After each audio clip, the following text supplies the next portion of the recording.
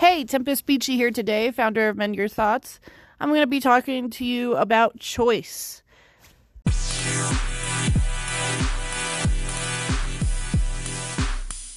First part is choice and what it means. And basically it means deciding between two or more possibilities. So you use choice every single moment of your life. Anything you do comes down to a choice. And a lot of people don't understand that. They like to blame other people for the way things go, but realistically, everything comes down to the choices you make in your life. So let me elaborate a little bit more here. You have a thought. That thought dictates how you feel. That feeling dictates the choice that you make.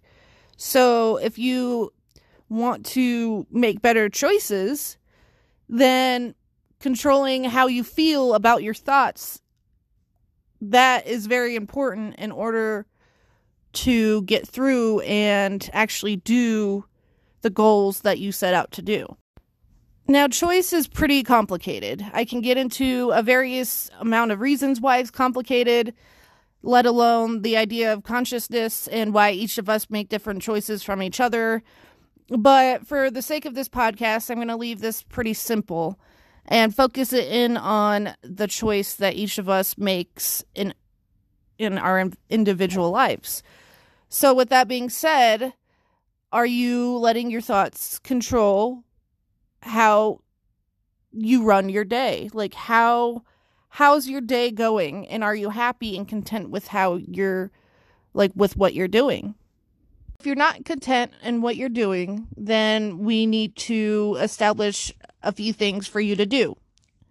And of course, these are choices. It's completely up to you. But in order to improve your life, it takes action.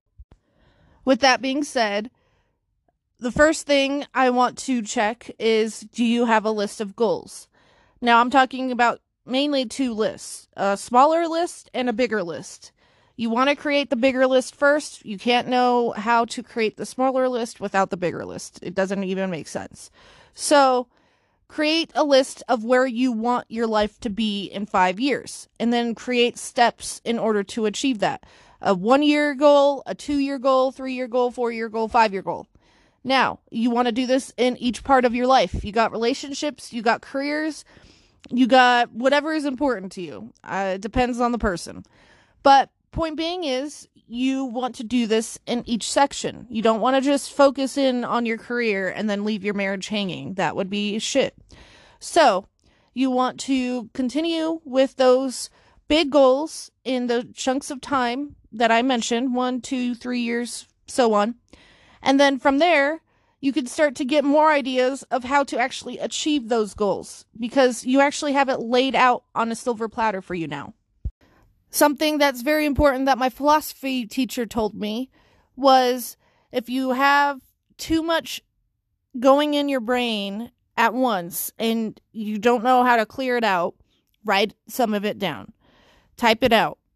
Because if you have it in front of you, then your brain doesn't need to think about it, and it's less energy for it and for you in turn. So I would suggest, if you're overwhelmed by all of these goals that you're trying to set for yourself, write things down. You can come back to it later and organize it later. So from there, after you write your big goals, then you can organize those into smaller goals. These smaller goals are more set towards, what am I going to do this week? What am I going to do next week? This month?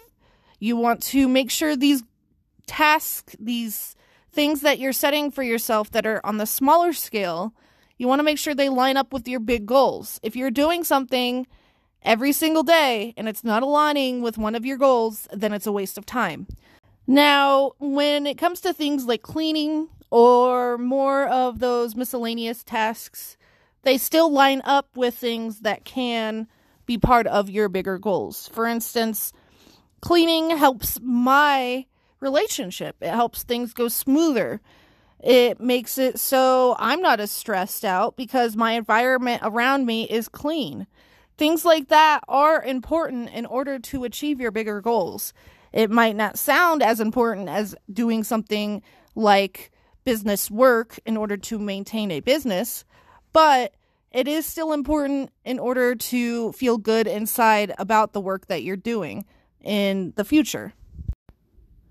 Now, with all that being said, I won't get into too many more details about goals. I'll be getting into that more in later courses, podcasts, etc. However, I did want to mention that your goals are very important in order to align your choices on a better path for you. Like, you have to get a template for how to go about your life. You can't just expect to get the dream life that you want, but have no pathway to get there. And so when you create your 2 lists of goals, then you have a pathway, and from there, the choices can be easier to make because you know what to do. If you don't know what to do, it's a lot harder to make the correct choices. So getting better at creating goals and understanding how, your smaller goals line up with your bigger ones is crucial, and it will take time. Don't think you're going to come out of this and, tomorrow you're going to be amazing at creating goals and achieving them. It's just not realistic. But if you get started now, then this will build. It'll build a pattern. You will have different thoughts. They will be more positive thoughts, more motivating, and I believe you can do it. Your choices can be better if you're not happy with your life. You're a badass. Keep going. Follow my Instagram page, my Facebook page, Mend Your Thoughts. Thank you so much for listening to this. See ya.